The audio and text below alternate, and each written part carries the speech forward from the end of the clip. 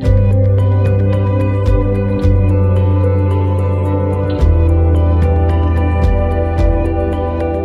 I'm Levi Lowry, and welcome to Maison Mission. This is episode number 44. Maison Mission is an inclusive faith community. The word Maison comes from a Greek word that means greater. The Maison Mission is about finding greater spaces for people to hear and experience the good news of Jesus. You can find out more about Maison Mission by visiting maisonmission.com or through the links in the description of this program. Well, good morning again, and welcome to Maison Mission. I want to say happy Halloween. This is Halloween. It's always a little strange when a holiday falls on a Sunday, but what an opportunity to get to know your neighbors. So if you happen to watch this before trick-or-treating, I encourage you to connect maybe with a new neighbor, or as you travel around in a herd with other families, as your kids are collecting like more grams of sugar than they should consume in a year. Use it as an opportunity to connect. We are wrapping up a series today called Greater. And so these last few weeks have been birthed out of a verse of Scripture that's found at the end of 1 Corinthians chapter 13. And this passage is known as the love chapter, but there's also a whole lot in it about maturing in our faith. It says that there will one day be no need for speaking in tongues or prophecy or words of knowledge, because in Christ we will be fully known, fully mature, fully complete. But it says, but there are three things that remain. Even when those things pass away: faith, hope, and love. The greatest of these is love. And so like 3 or 4 weeks ago, we started out talking about love, a love that Jesus modeled, a love that gives of oneself, that is sacrificial, that stoops to serve the fringe, the hurting, the outsider. And then we moved on to faith, as Kevin reminded us that the great faith is not some mental allocation of belief in our soul somewhere. Hebrews 11 is known as kind of the Faith Hall of Fame in Scripture, and it recounts generations of those who had great faith, and they all had one thing in common. Each one of them took action. Noah is mentioned. He built a big boat. I'm sure you've heard that story. Abraham continually followed God. And the list goes on and on. I'm not going to include everybody, but there is a prostitute included in this list named Rahab, and she hid some spies for God's people. She's probably not the picture of like the Faith Hall of Fame that most of us have, but there she is. She's right there in the middle of it. Kevin said, faith isn't about having it all figured out, knowing all the right verses. It's not about praying harder than anyone else. Faith is about moving towards God. No matter how small or insignificant that movement may seem to you, any move towards God is a move of faith. And then last week, we looked at hope. It was a house church week. And I particularly love the way Kevin framed hope. In the words of a pastor in the United Kingdom named Anth Chapman, he says, hope is not a confession that we are one step from failure. Hope is the confident expectation that the last word has not been spoken, and there may still be a word after that. Hope is essentially believing that the story isn't over, that God isn't done working, that the low point we find ourselves in isn't all God has to say about our situation. And so today I want to share a story with you that I heard about probably a decade ago that really encapsulates the idea of greater faith, hope, and love. And it's the story of a man named Narayanan Krishnan. Now I had to practice saying that, all right? Narayanan Krishnan. He was a top 10 finalist in CNN's Person of the Year back in 2010. He is a chef from India, and he was a part of the highest caste system in India, the Brahmins. I don't know if you remember this from your high school social studies class, but in India, folks are born into one of 4 castes or social levels. And these castes, they create social barriers between people that are nearly impossible to overcome. For me, it was one thing to learn about this in school. It was another thing to see it in person a few years ago while in India. I quickly saw that there is not a value of shared humanity within this system. It holds some people at the top and keeps millions of others held down at the bottom. So Narayanan was privileged. He had access to education and wealth, and he went to college, and he became an accomplished chef in his mid-20s. He was working for a network of 5-star hotels. They were churning out great food for wealthy guests, and life was good.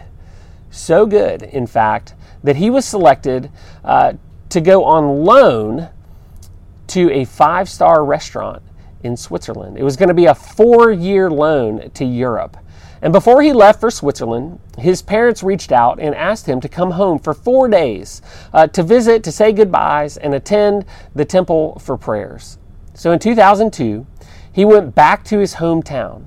And in the car with his family, on the way to the temple, he saw, now this is gross, he saw an old man that was eating his own human waste on the side of the road because he had no food.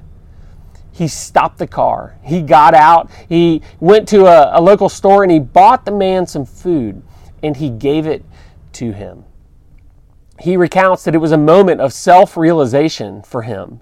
The family continued on to the temple, but he couldn't worship. He couldn't think about anything except these street people who had nothing, who were starving. And so he went home that afternoon. He prepared some rice and he took it back to the same man. And the man received it with tears in his eyes. And so he did this each day over the 4 days that he was on vacation. And he returned to his hotel before he headed off to Switzerland. But again, his thoughts were consumed by these street people. He was unable to think of anything other than the impoverished, starving people in his hometown. And so, without telling his family or friends, he quit his job and began feeding dozens of people on the streets of India. And so some of his co-workers that were also selected to go to Europe knew what he was up to, but also had a hunch that he hadn't communicated with his parents. So they called his parents and told them that Narayanan had not made the trip to Switzerland, that he was afraid or something. And so his parents were disturbed. They heard what was going on. They called family and friends, and they forced Narayanan to see a psychiatrist who gave him medication. And then, just for good measure, they took him to a priest who dealt in black magic to try to heal him of this need to help these street people. And so he told his mom, he said, "Mom, before I take any of this medicine, before I do any of this, I want you to come and see what I'm doing." And so actually both of his parents got in the car and stayed in the car as he got out and began to give the food that he had prepared to these street people. He went to the car, he invited them out to help him serve these people. Now, this caste system says that you can't do this. You can't do this. Like the top level does not stoop to the bottom.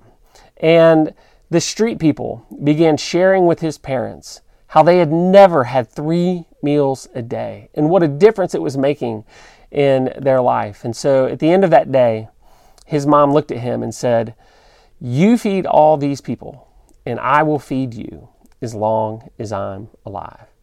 It was the encouragement that he needed. And so he ended up renting a kitchen and he hired a few helpers and he began to feed hundreds of mentally ill and elderly people on the streets of his hometown.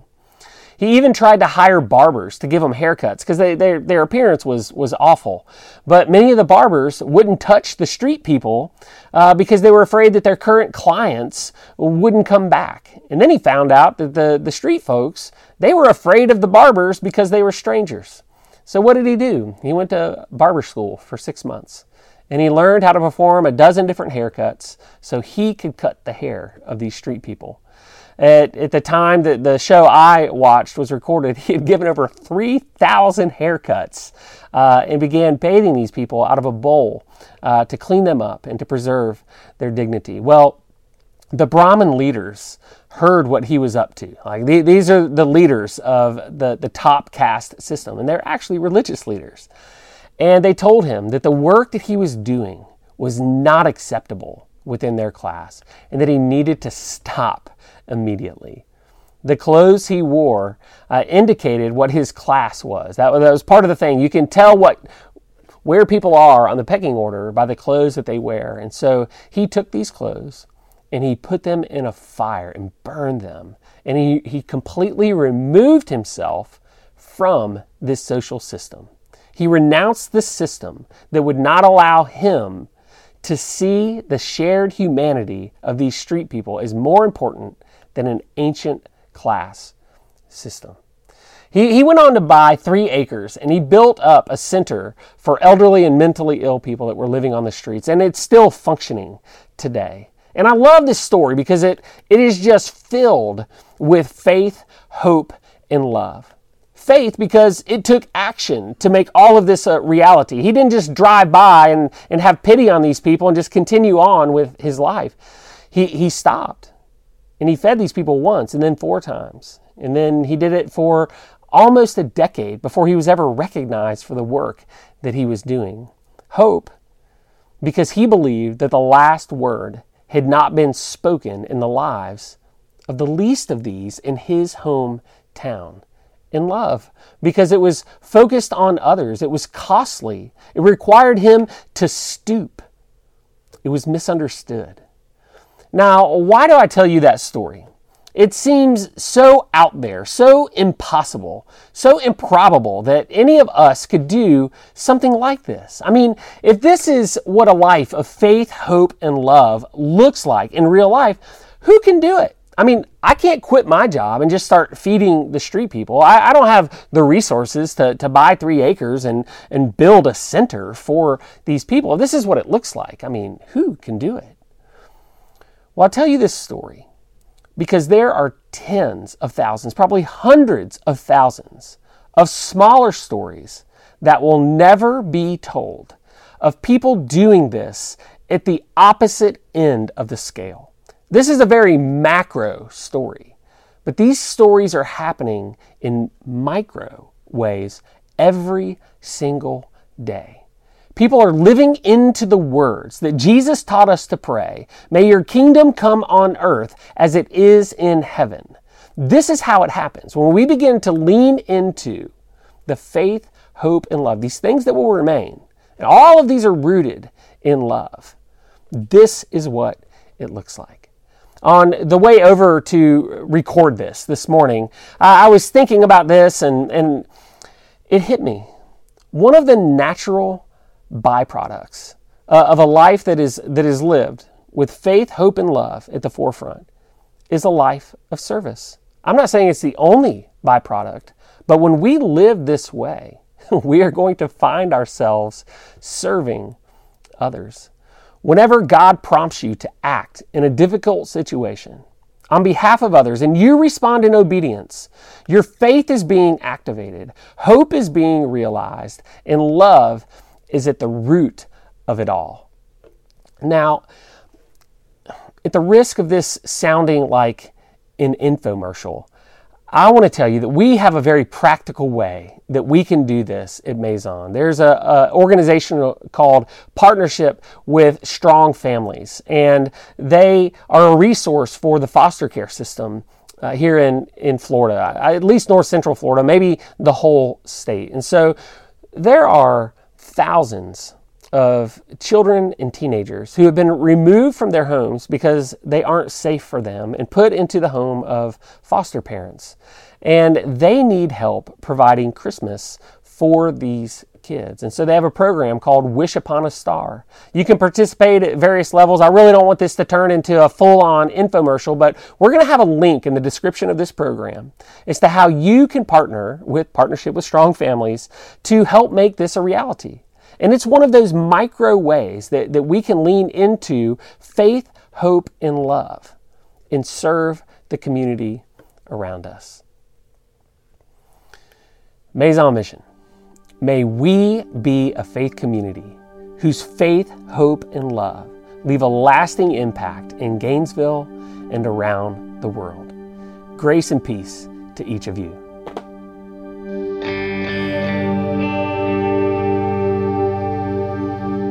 We've got just a few reminders for you before you go. If you're interested in learning more about Maison Mission and how you can get involved, let us know. Sign up on the Digital Connect card to be notified the next time we hold an interest meeting. We hope you will mark your calendar to join us next Sunday, November 7th at 4:30 p.m. for Maison Live. We've moved the time up to account for the daylight savings time. Details are in the program description. Maison is supporting Partnership for Strong Families in their annual Wish Upon a Star holiday drive. We're looking for families that will help out with purchasing gifts for these families. Fill out the Digital Connect card or contact info@maisonmission.com to sign up today. Maison Mission is a non-denominational church. These programs and conversations are only possible through the financial support and donations from people just like you. If our program encouraged you today, consider supporting Maison Mission with a one-time gift or on a recurring basis. You can give through maisonmission.com and follow the link to give. You can also text the dollar amount to 84321 and follow the links to Maison Mission. We will also be displaying our giving links on a slide at the conclusion of this program. Thanks for tuning in. We hope you have a fantastic week.